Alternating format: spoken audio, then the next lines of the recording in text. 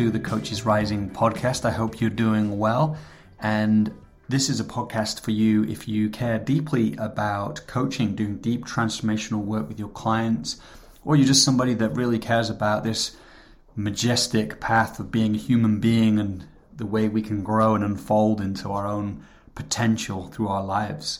And so today I'm going to be speaking with Marita Bolles, and we're going to talk a lot about Whetstone, which is the graduate program that Marita runs every year for coaches. I'll just read something from her website. It says, Whetstone is not for the faint of spirit. It's a year-long development course for coaches and leaders committed to delivering high-level services for their clients and communities as a form of their highest self-expression. It is, in effect, a graduate program for people looking for continuing development with peers who are also experts.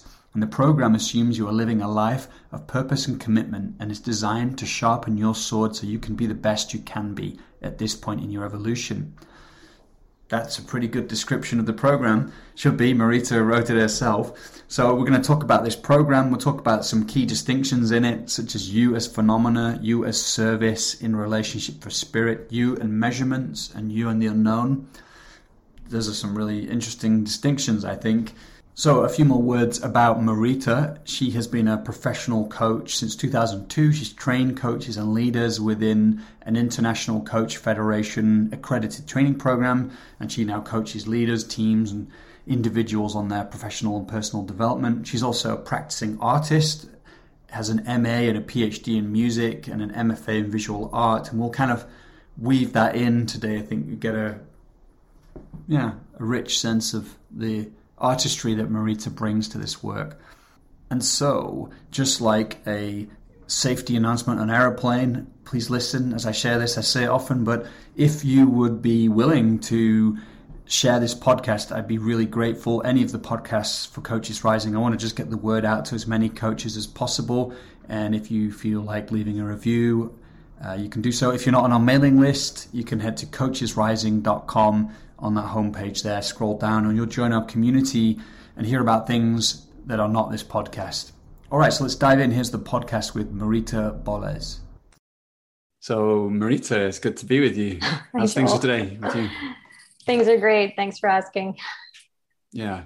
Glad to be cool. here. Well, we met the first time a few weeks ago through a mutual friend, Toku, and he spoke really highly of you. So I'm really excited to have this conversation today. We're going to talk about the work you do as a coach, and also you have a program for coaches called Whetstone, yes, which I got really intrigued by when I looked at that. So I'd like to, explore what that is and how it serves coaches. So great. How does that all sound? Sounds perfect. Yeah, cool. Yeah.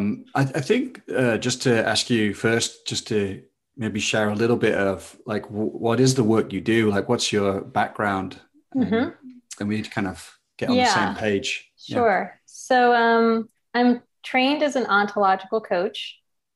I did a training in a company called Accomplishment Coaching back in 2002.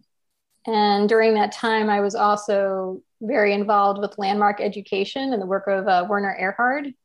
I did the forum back in 1995, and I did many programs with that as well. So Accomplishment Coaching, the founders of Accomplishment Coaching both also had a lineage through Landmark and Werner in some direct or indirect way. So I'm pretty steeped in that kind of a conversation or that kind of a perspective. And in addition to that, I'm a musician and an artist and have lots of degrees in music and art and make music and art, and find that basically my brain creates in coaching and music and art pretty similarly. Like it's all like the same stuff, but coming out in different forms or different kinds of ways. So the stuff that I'm committed to gets to be expressed in many different modalities. Yeah. I actually get really curious about that. Do you have a sense of like what's underneath each of those three disciplines that's the same thing? Sure. Well, one thing is, I would say just who I'm being about it, which is just, well, all three of those things are inherently creative to me. like the coaching conversation is a very creative conversation, and you're really engaged in a process which is dynamic, like where you're, whether it's creating one's life or creating a piece of art, you're, like as John Dewey says, you are doing and undergoing. Like you're doing the thing, but you're also experiencing the thing. So you're responsive to the thing as you're doing it, and as you're perceiving it while you're creating it, right? So in the coaching process, it's the lived experience. We can talk about a project or an idea, but when you do it, you're actually living the experience. You're having that experience. And it's the same with art, of course. I mean, more so even with art, because we relate to art experientially. Like you go to hear music to have that experience, So there's a real similarity for me. And also my work delights me. And that's sort of a place where I come from in both areas. So just sort of following whatever is most delightful or amusing to me as an idea or as a pursuit, it's good. Like there's not like a way of being about music. I used to be much more serious about music, for example. And that was different than sort of how I was as coaching, or like there was sort of like these different sort of buckets or containers. But the more I've done it, they sort of have all blurred together and become much more integrated. So I think that's really cool, because I've been reflecting on how, for me at least, the value in not being kind of ensconced within one field, but the kind of multidisciplinary or multi-perspectival approach that actually they all begin to inform each other and expand me, so I become more fluid. I think that's so important in our times. Truly. And I think we're living in a time which is that way. Like there used to be such a focus on specialization. And even when I was composing, like it was really like you couldn't do anything else but compose. Like it occupied all of your mind and all of your time and all of your energy. And then a few years ago, so when I got another art degree, I went back and got an MFA in my 40s. And there was a different person who ran that program, and he was interdisciplinary. And he was a poet and a video artist and an activist and a teacher. And he talked about how his pedagogy was as informed by aesthetics as anything else that he did. And I was like, finally, like somebody who speaks my language. And like in that program, there were all of these interdisciplinary people. And it was a very different experience than when I got my doctorate. And it just sort of gave me permission to really allow these areas to inform, not just like as my dirty little secret, like, oh my gosh, these things connect, but more like, hey, clients, and hey, people, hey, coaches, like we can actually get so much value from cross-fertilization. It's really useful. And just before I ask you about Whetstone, you used the word delight as well. And I think that also is an interesting kind of energy, isn't it? And I can relate to that myself. I find that is something that's guiding my inquiry into these different areas. Sure. What's that experience like for you, that experience of delight? Does it have a kind of intelligence to it? Or not, so. Maybe not sometimes when it's not. I think so. I think I've created sort of a discerning delight. Like I can tell when something is not delighting me, and then I will tweak it or adjust it or abandon it or what have you, given that, I don't know, I feel much more relaxed when I'm in a delighted and amused space in general. And that has me be more present. You can't be delighted if you're checked out or stressed out or scared. Like there's just like all these ways of being that you cannot be, or that would make being delighted impossible, I guess. And it's really just like, it's not even like a goal. It's just sort of who I am, like as a default kind of essential way of being that I have. And the more aware, it used to be something I kind of took for granted, or it was sort of just in the background or a personality trait. And then as I've built more self-awareness, I'm like, actually, this is a true north. Like this is a way to align myself with my commitments. And this is a way to pursue things by checking in with like what actually delights me. Yeah. I find it's kind of got a kind of like connoisseur type energy in my experience, where I'm like savoring what I'm doing, and that reveals the depths and the distinctions of my entirely. experience. Right. Well, you want to play with it. You want to be with it. You want to explore it. It's so inviting. Well, one of the things we'll talk about today is whetstone. I'm sure we're going to talk more about ontological coaching too, but what is whetstone? Yeah. Well, whetstone in fact, whetstone is a year-long program for coaches. It's a seminar. And the content of the seminar is that we read different materials from different cultures and times and disciplines, like what we're talking about.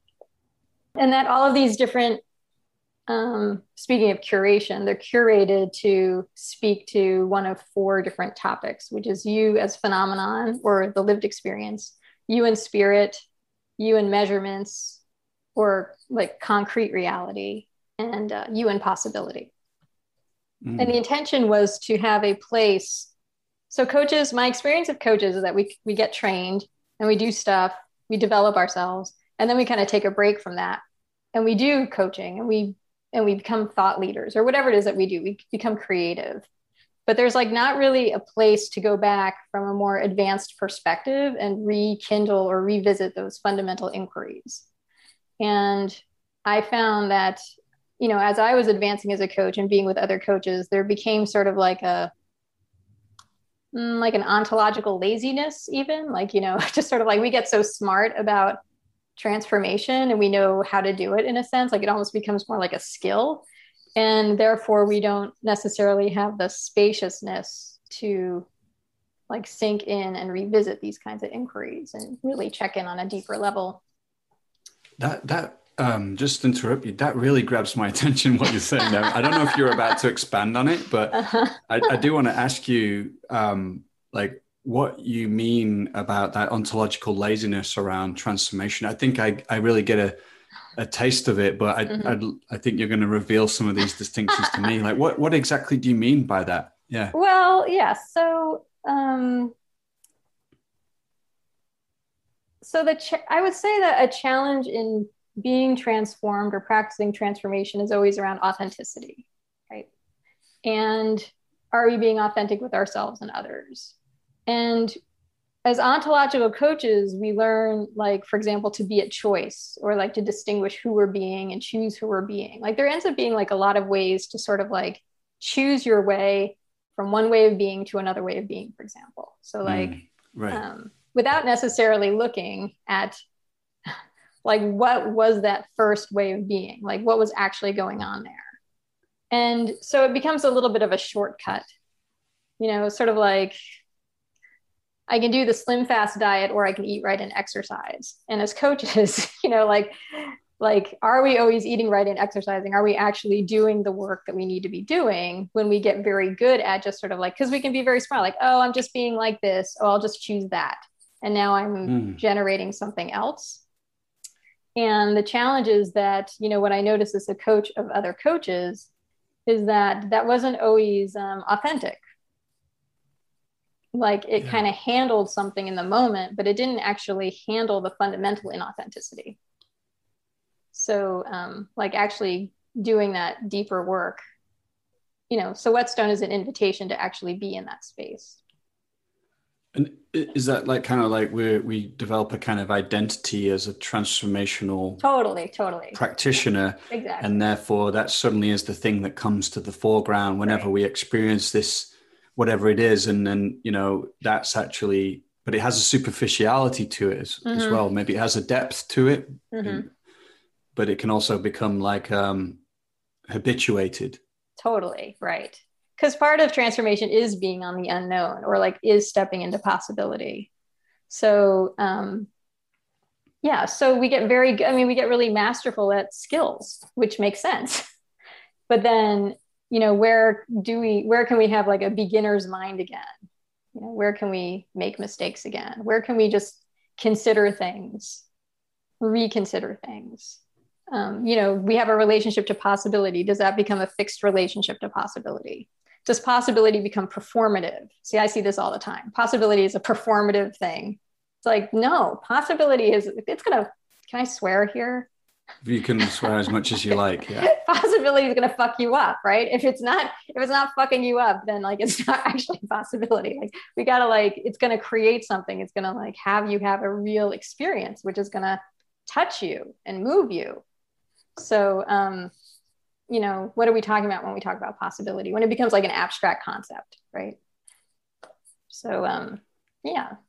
Well, I just think I want to underline everything you just said, because I think this is gold, what you're pointing to, that because immediately I can see with my own life where that becomes the case, and how even maybe it's even more, I don't know if I want to say dangerous, but like, I don't know the word I'm looking for, but with transformation, we read a bit, we learn a bit, and suddenly we kind of think we know more than we do, or it sort of becomes habituated, and then we're not really in that authentic journey that you're talking about. So I think that's beautiful. And I guess I'm curious then how you invite coaches beyond that, or to come to see that and then move through that.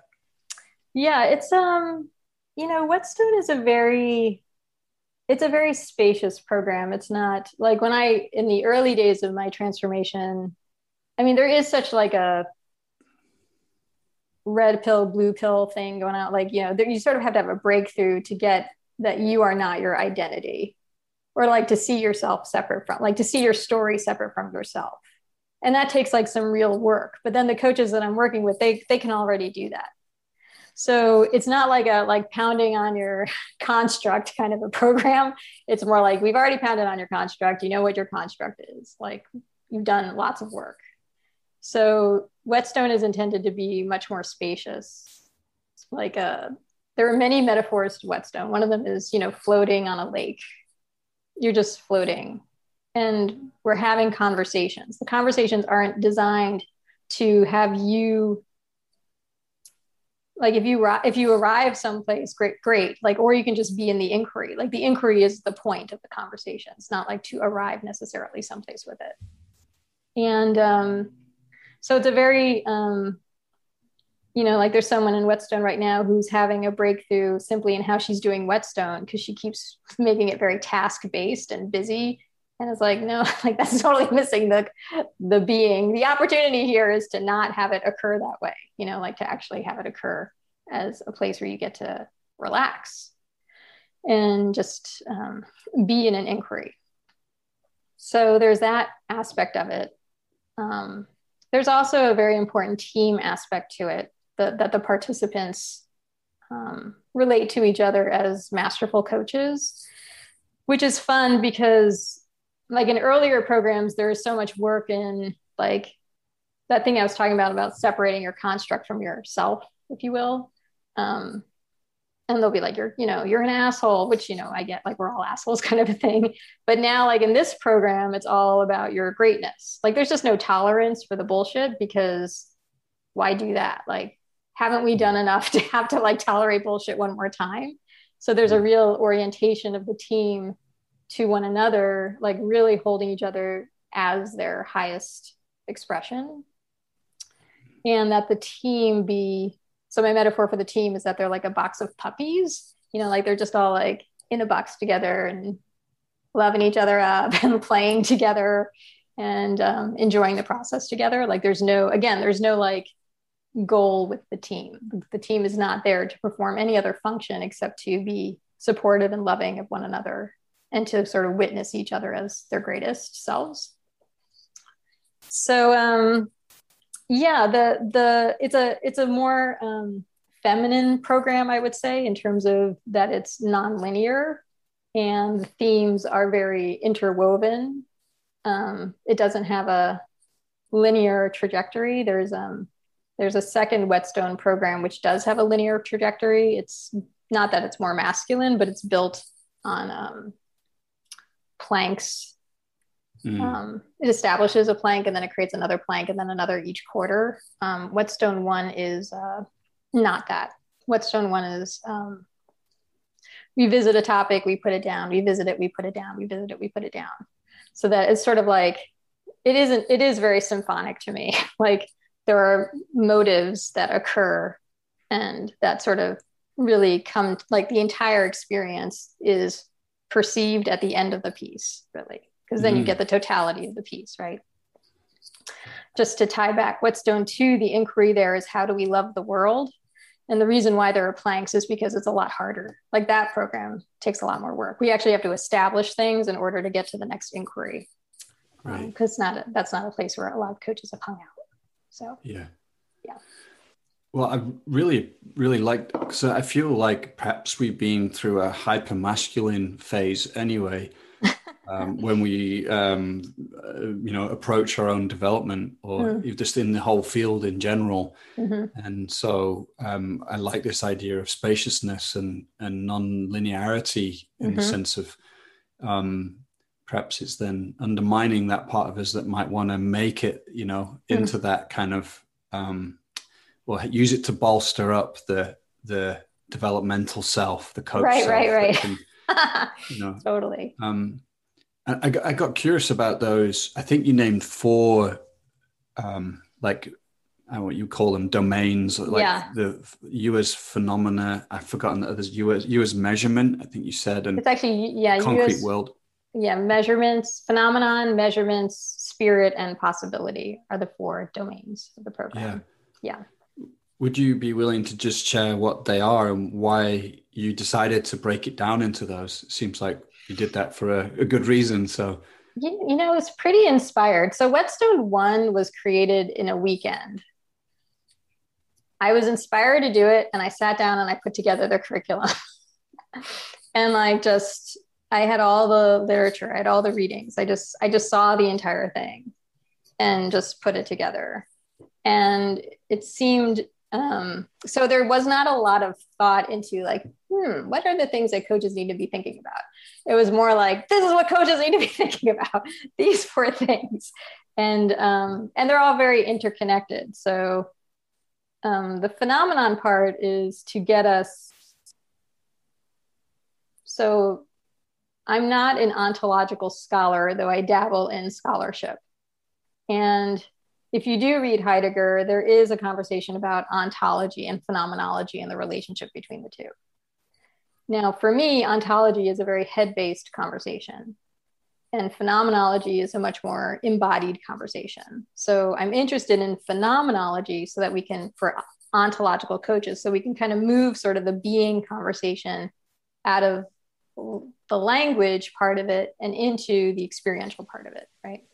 And then there's measures, because I just have a philosophy that physical reality is useful and important for coaches, so that we're always grounded in like what is so and what the facts are, but also that how we relate to measures can be very creative. Like measurements, it's not just data.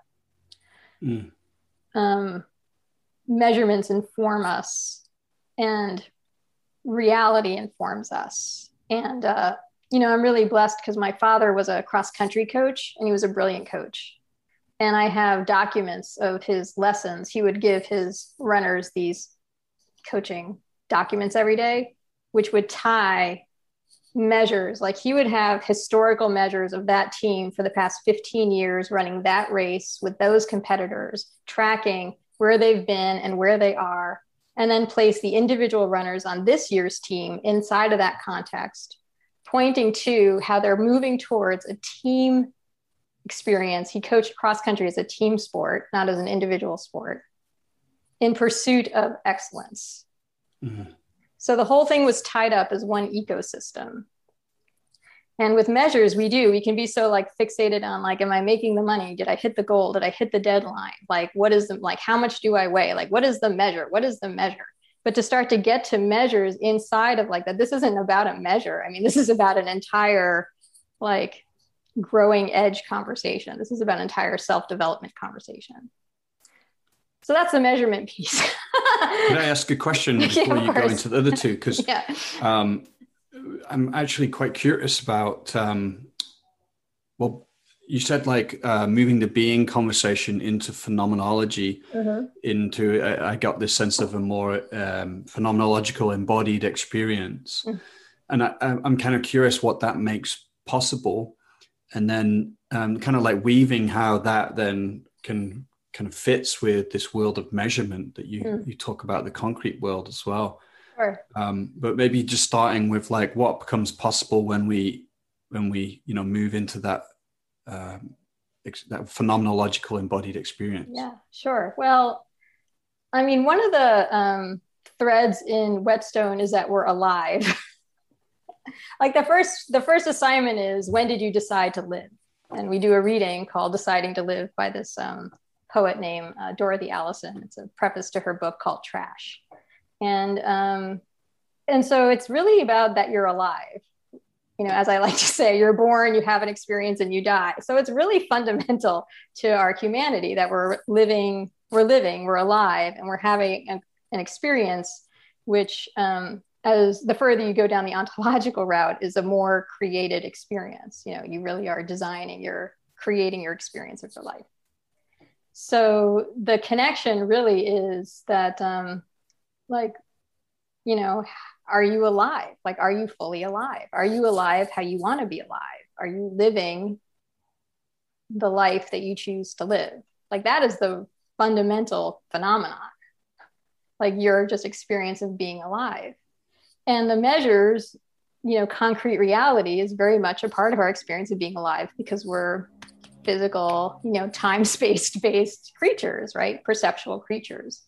And so getting some, and I guess this is also informed by being an artist. I mean, that makes this so much easier, because artists use their imagination all of the time to create things in physical reality. I mean, that's like, so as to have a phenomenological experience. Like, that's art 101, right? Like, to be able to refine your skill sets to be able to do that for another person, so that they experience what you intended them to have. Like, they have the experience you intended them to have through whatever mode you are making the medium, right?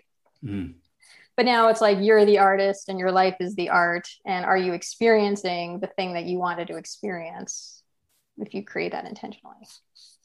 Can I ask you about that? I find that a brilliant inquiry, and let me see if I can articulate what comes up for me before I lose it. I guess I'm curious, like, what comes out of that inquiry. And I know that it would be probably very different for each person, but, I guess I'm thinking about my own life, where I'm living into an inquiry around, like, what is the life I want to be living?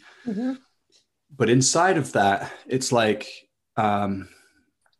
there's the life I want to be living and the life I'm living. And how much is it about becoming more conscious and being able to create the life I want, as opposed to letting go of my resistance to the life that I have in a way that allows it to become the life that I want? Does this make sense? And then I get that, in a way, like, what you said earlier about, this program's for coaches that have done a lot of that work, where they've, they're now able to perhaps see the kind of narrated, habituated self, the way you described it. But anyway, I just want to see, like, what comes up for you if I share that, if anything. I don't know that there's a either or there, but it's more like, there's the life you want to be having. So it's more like, what is the experience you want to be having?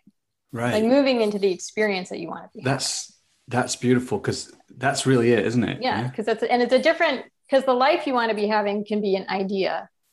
And it tends to be very egoic in nature. Well, the life I want to be having is to be like, some version, like, my thing is the woman who wakes up at 5 a.m. and does yoga and drinks tea looking at the sunrise. Like, every woman wants that, and no morning looks that way. Right? Like, we're all like hitting the snooze button and our kids are running around or something. There's the life we want to be living, but it's more like, well, what's the experience that you want to be having?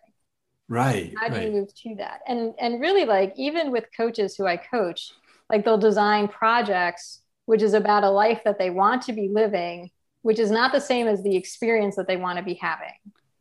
Because even us coaches have an idea, an egoic idea of what life should look like, right? Exactly. Right. And like that may or may not actually have anything to do with how, like, the experience we want to be having.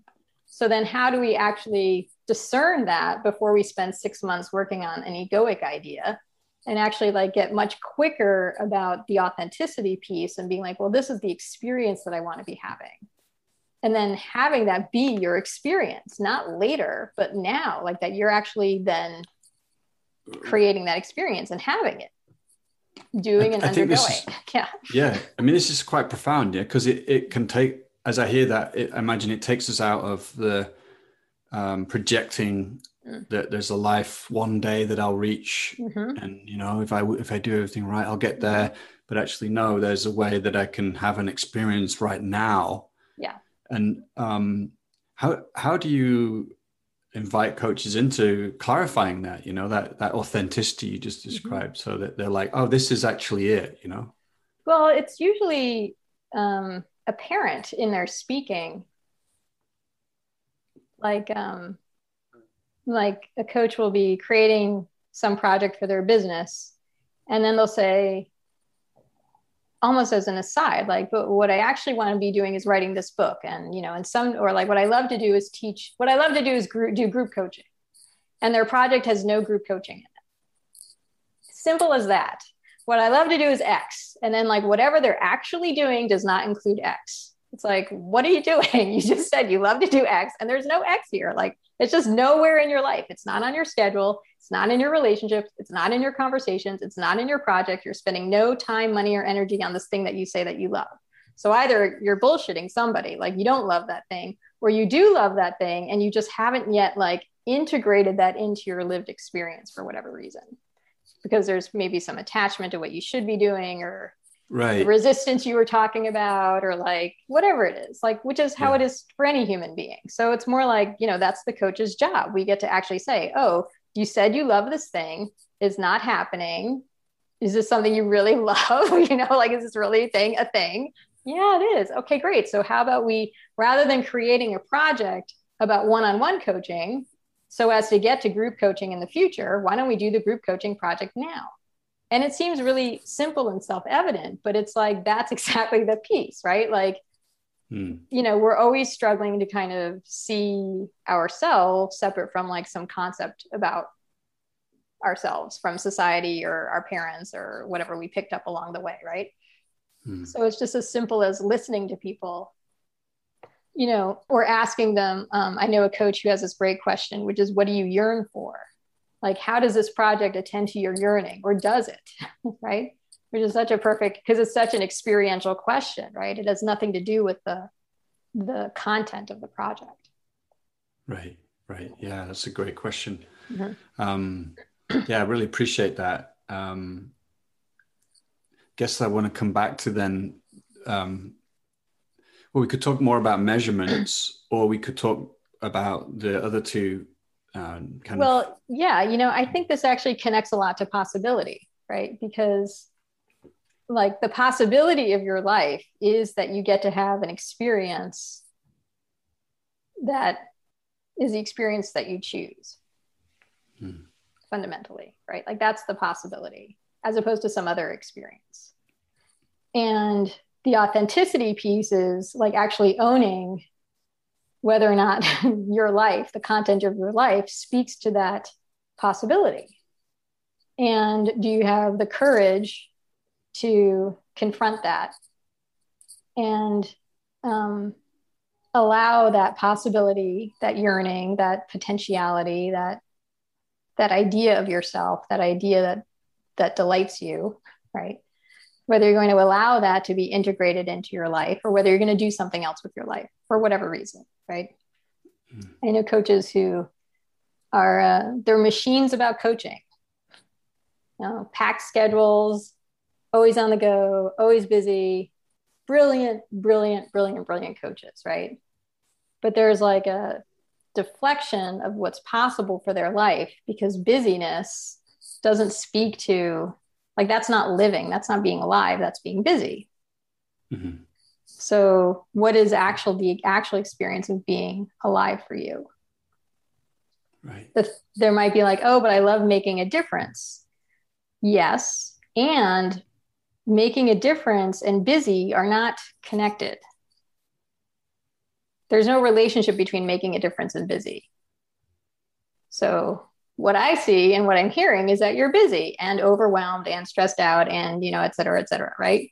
So how do we make a difference and take that other piece out of the way so that you can be the possibility that you're choosing, right? And have that experience rather than the prevailing experience of being busy, right?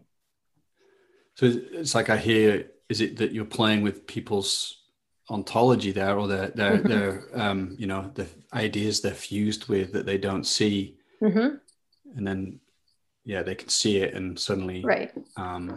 There's possibility that opens up because totally possibility is a real bitch. I mean, people have coaches coach to possibility and have a really wacky relationship to possibility. It's so like it goes in and out so quickly, and we can stand for the possibility of another so much more easily than we can stand for it on our own lives, and how to really capture that thing and bolster it and live into it as a daily practice. It's really, it can be challenging. I mean, just it speaks to me about, you said earlier in the conversation about how, coaches train, and then maybe there's a point where they're not training as much, they're doing the coaching. And I just feel how important it is, especially through what you're saying, that we're in this, like, the livingness of our own development as a coach, the kind of artistry of that livingness. And because it kind of brings in a certain aliveness. Like, I think you used the word authenticity. It's like, well, what is that really? Right.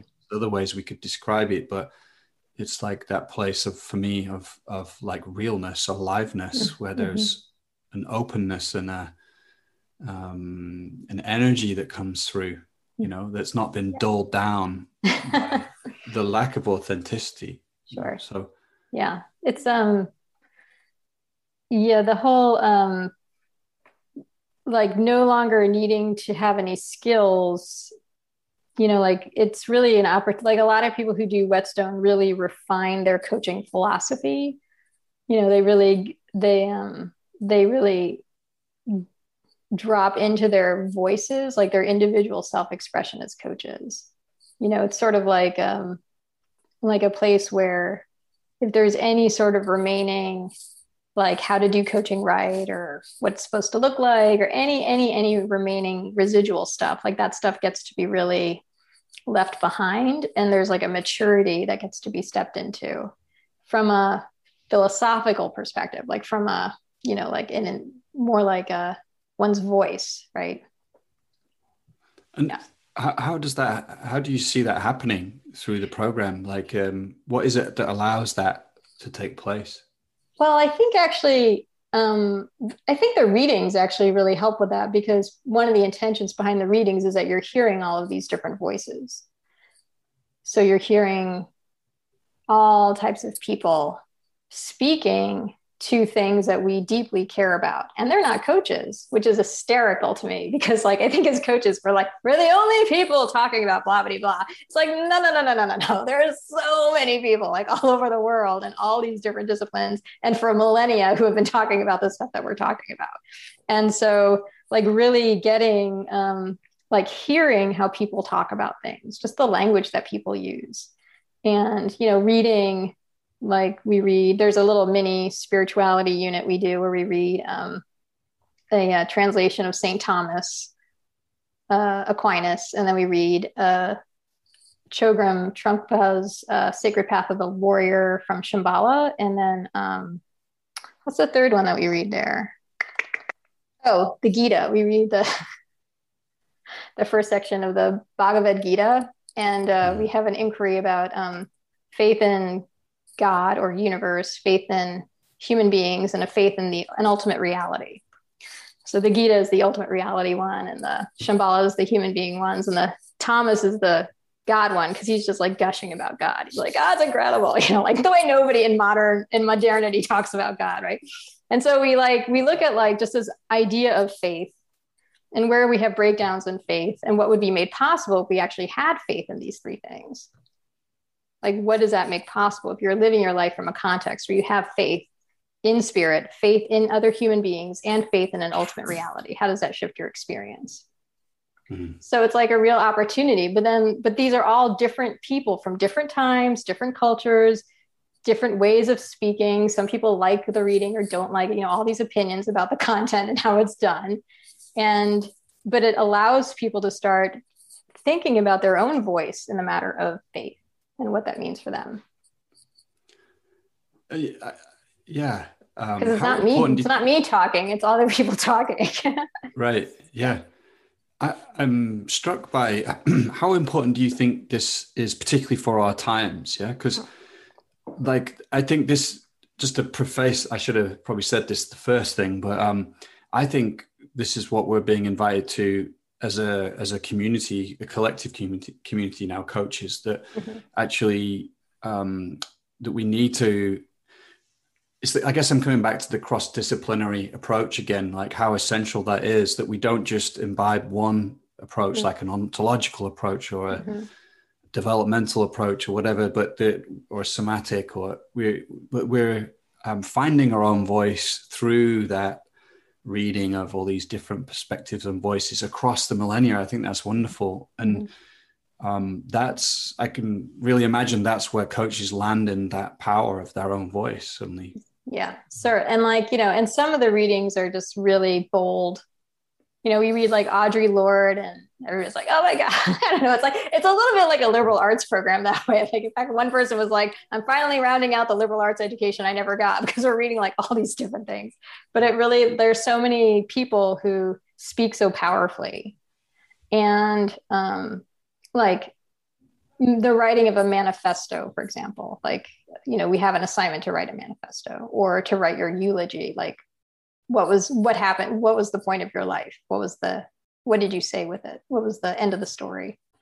And when you read people, like in coaching, we don't do manifestos. We just ask questions and give reflections. It's a very kind of deflected way of moving somebody's process along, right? But these people, they can say whatever the hell they want. They can just say pow, this is the thing, this is the belief, this is the perspective. And it's so liberating to read something like that and to get I get to actually step into a very bold way of speaking, a very bold way of embodying, my core values, my core beliefs as a coach. And that it's, interdisciplinary and cross generational and et cetera. I think it's useful for our times, certainly, because we're in a time where we're really reevaluating sort of just the dominance of a Western patriarchal perspective. But also, I think it's important for us as coaches because it's a very weird field in that you don't have to have, thought about any of this stuff before. You can just sign up for a program and get some training and do it, right? There's no necessity. The ICF core competencies don't ask you if you've had where you're at in your values and beliefs and coaching philosophy, it's more what are your skills as a coach in enabling a process. So having a deeper cut, I think, is a big opportunity for our profession. Yeah. Right with you. And I just want to pick up something you said about reading the manifestos, these bold manifestos, and actually it sounds like there's a kind of transmission going on there for these coaches too, that at least that's the way I kind of picked up on what you're saying, is that by reading these manifestos, it opens up something for the people reading it. Totally. And they're able to perhaps embody something through that. And I wondered if that was the case and what you see happening there. Yeah, well, it's absolutely the case. It's just inspiring. And I think that's where, one of the, if there are a few different ethics of Whetstone in the background, one is that the program be of use for people, but the other one is that it be fundamentally aspirational or inspiring. So when people are inspired, then they are, they're lit up to to step into a voice, to step into a power like to step into their power, because you're actually seeing how other people have stepped in, not in a coaching context, like other people have stepped into their power through like their art, like through their declaration, through their writing. And therefore there's just so much, there's permission, and there's also play there. It's like, oh, like I want to play with that. I want to play with what I see, what I want to say, how I would say something. And that can be very, nourishing for people. Yeah, that makes sense. I guess there was a fourth. Was there a fourth one that we haven't covered? Spirit would be the fourth one. I mean, I touched on it a little bit, but right. Spirit is another one. And then that's also related to possibility. I mean, it's all sort of like how we deal with the physical and the metaphysical, really. Like, there's the physical, like your experience as a human being and the measures. And then there's the metaphysical, which is like, possibility or spirit and that stuff, which is not so, necessarily physical. And while like there's no religious orientation of the program, we do play with a lot of ideas around, just sort of, how do I want to say this? Like the divine system that we're all a part of. So maybe I would language it like just sort of what is the limitation of our subjective perspective, and how do we like really grow and step into the more of the allness of it, or the universe, or however you want to language that for yourself. But it provides this whole other opening for people, like to be connected beyond here. Like I can then be connected, and it has relevance to me. But then I also have a say about it, and I have to potentially deal with my stuff about that, because that could also be very confronting. Like, it just invites this whole other conversation. So what's possible, and like one's relationship to possibility, like spirit may or may not be possible for you. Like there's a possibility conversation about spirituality. For some people it is, and for some people it isn't. But then we get to have that conversation, right? So it's all interconnected. And I'm imagining, at least in my own experience, the expanded sense of self that came through a spiritual inquiry and practice, which kind of like loosened the tight knot of ego somewhat. And I mean, in the sense of like, there's a good functioning part of ego, which is really useful, but there's a kind of protective, controlling side, and that part loosened somewhat, and that enabled me to live into possibility more in the process. Yeah, totally. And really, like for me personally, the spiritual conversation is always a love conversation. Like it just always comes back to love again and again. And I can't really avoid that personally. I'm like, oh, there it is again, and then that is really like such a, like, are you open-hearted? Like, or how open are you to all of it? Like, are you really, what are the limits of your love, and how you express it, and who and with whom, and beyond just sort of, in the physical space, and et cetera. I don't know. It gets really it gets pretty far out for me pretty quickly, but that's where I always end up with it. And I'm imagining the phenomenological experience of love too. Oh, entirely. Yeah. So they're all so deeply like interwoven, and it's really beautiful, because when you read the text, like they will say things, like different people will say similar things in like different places. And like when I'm reading them, like one time, what was it? Oh, somebody didn't get to the end of the assignment, so I read it out loud in the seminar. And like I'm reading it, and I'm like reading a line, like, oh, and that's the Dewey piece, which I mentioned to you. And like, oh, and I'm like, oh, and that's that from there. Like it was a J.D. Salinger piece. And I'm like referring to all these other readings, because everything, like they're all like talking about these same things as well. Like that's all embedded really beautifully. So that is amusing to me personally. I don't think anybody else cares about that, but that's where I find a lot of delight, is in like the interconnectivity of different authors talking about different things, but the same thing, Do you know what it is about that delights you? I don't know, but like I have this weird gift of being able to take disparate things and finding the kernel connection between them. Like it's weird. I mean, like I was listening to this piece of music that I had never heard before. It was this new trumpet piece. It was this modern piece that had been just recently written. And it occurred to me that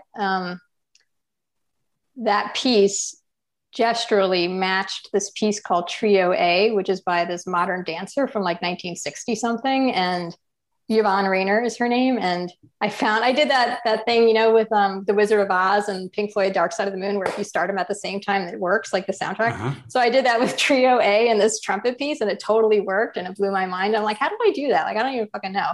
Like, I just have this intuition about things that connect in a very kind of real, tangible, kind of phenomenological way.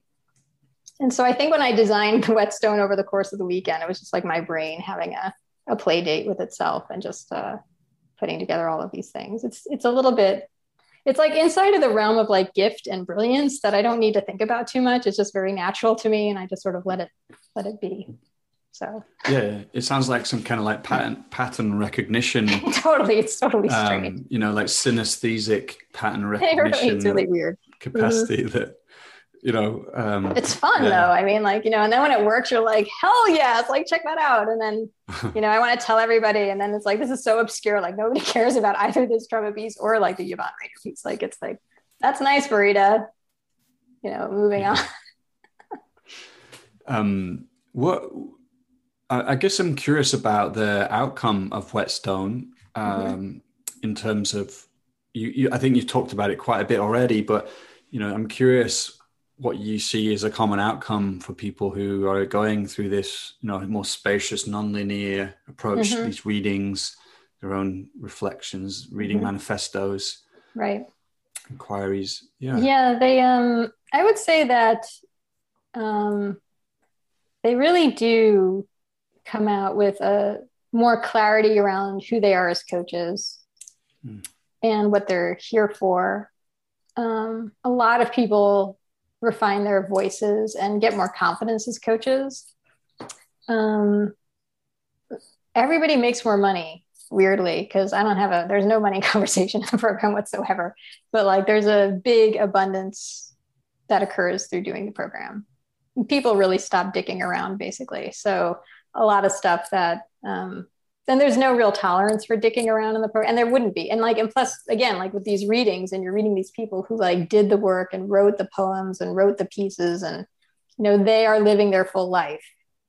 And so there's no sense in not living your full life. So a lot of things to use a landmark term, a lot of rackets get resolved. They just get bankrupted because why bother? I don't want to live that life. I don't want that experience anymore.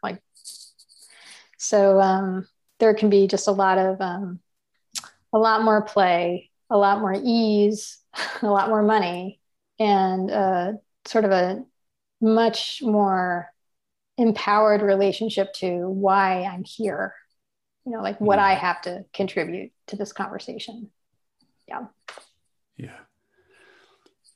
Yeah. I hear that kind of journey of like, I don't know if it's like a post-conventional move where, we found that freedom and our own voice, but also at the same time, our own voice is one which is like very multi-perspectively informed, and fluid. And with that ease and playfulness and fluidity comes like a lot of power, actually. Totally. Like healthy power, which can mean I make more money and I impact people more deeply. Yeah. But there's like a not, I don't know, like, so I'm not alone in this, but like that the word coaching to me seems like a small word for what some of us do. Like it's just sort of doesn't really capture it. And I feel like there's, it's almost like people don't feel alone. Like we're not isolated as coaches. We're a part of such a bigger fabric. And it gives us sort of a place, really even like historically or like societally, like we can start to see our role. Like it's not just this like late capitalism manifestation hybrid between like consulting, therapy and like new age thinking. It's bigger than that, and it's deeper than that, and it has roots that go back further than that. So that whole underpinning, I think, really, whether consciously or not, I think it serves to give people a place to stand. That's much more powerful for them. I think we're, again, it behooves us to kind of be in this inquiry and evolve the field. And I feel like there's a bit of a danger. You mentioned the ICF and great things they've done. And the more we define what coaching is and ring fence it, the danger is that it stops evolving, and that I find more and more coaches saying like the word coaching just doesn't fit for me anymore. It's too small, what you just said. And what I do is more than that. And so I find that very interesting, because it fits for me too. It's like, so I don't know if we need to like update what that word is or find a new word, but it's interesting. It's an interesting, it's like, it's not coaching, but it's way more than coaching. Like, you know what I mean? So it's like both and it requires then like some amount of translation. Like if I'm talking to a new client about what it is that I do, and I'm perfectly happy to do coaching, like straight coaching, like, I like helping people. I like people being empowered by what they're up to, but my spirit and the place where I have most value is in a much deeper conversation. So then to also call that coaching is a little weird. It's like, how do I parse this out? Yeah. Who was it? There's someone I know, Rand Stegan, showed me a model they have of like transformational coaching. And below that, they had like, I'm going to remember, it's like, this is the level below was like the deployment of a very sophisticated coaching methodology. Like very effective. You're a great coach and you're deploying that methodology, but transformational coaching was where you really let go of the need to deploy any methodology in any way, even of any outcome. And you were playing in this much more like free form like space. And I don't know if that's kind of, I wonder how you describe that deeper thing that you're doing. Yeah, I don't know. I don't have an answer yet. And it's great because I'm working on my website and I have to come up with all this new language. And I'm just like, like none of the language works.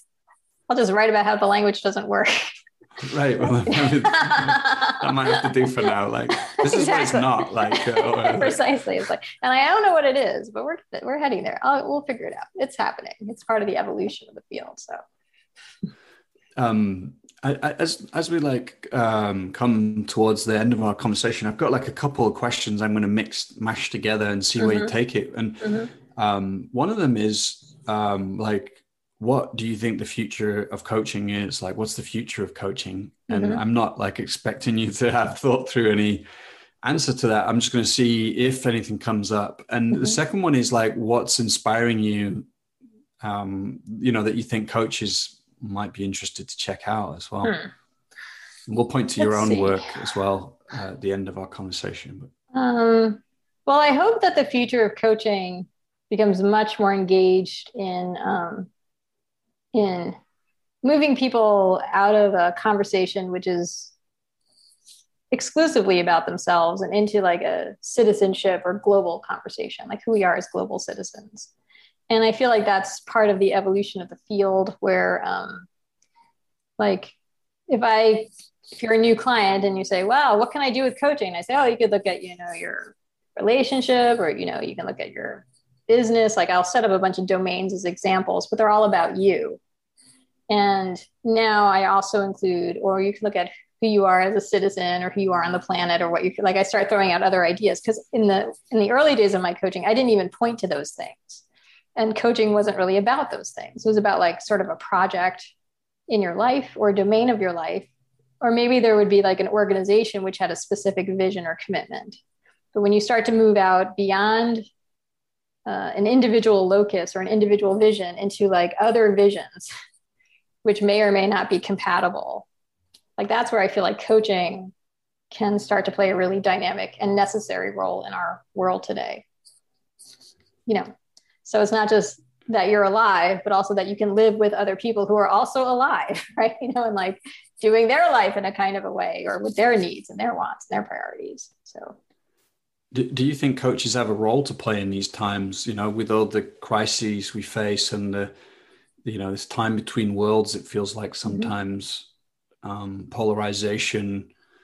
Do you think coaches have an important role to play? I think some coaches are stepping into roles, and I think the field lends itself to having a role, but we're like itty bitty babies about it. I just don't think we've even thought in those terms. But to be fair, I don't think the planet has thought in those terms. Like we are so barely waking up to our interconnectivity. Like COVID kind of did it, not completely.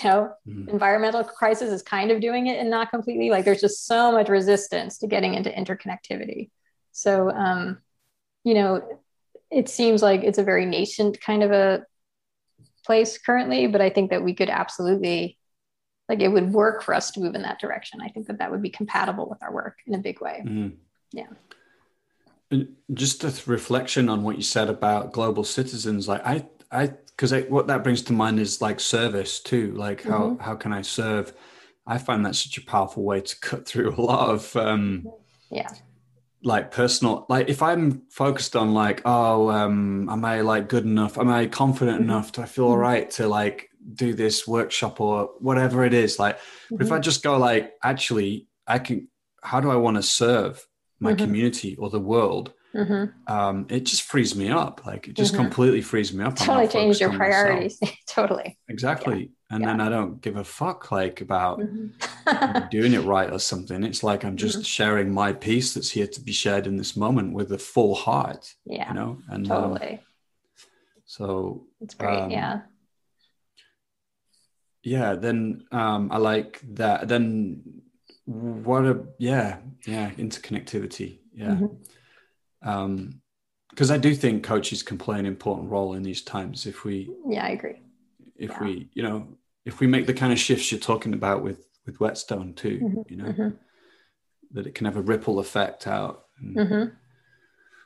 Is there anything you want to share about what's exciting you at the moment? And maybe what's exciting me at the moment? I get that could be a whole long conversation, but maybe something that's interesting for coaches listening to check out. Or I'm in a pretty quiet space right now. I'm in sort of I was actually sharing with my own coach that I'm enjoying the summer. I think for the first time since I was a kid, like I just worked.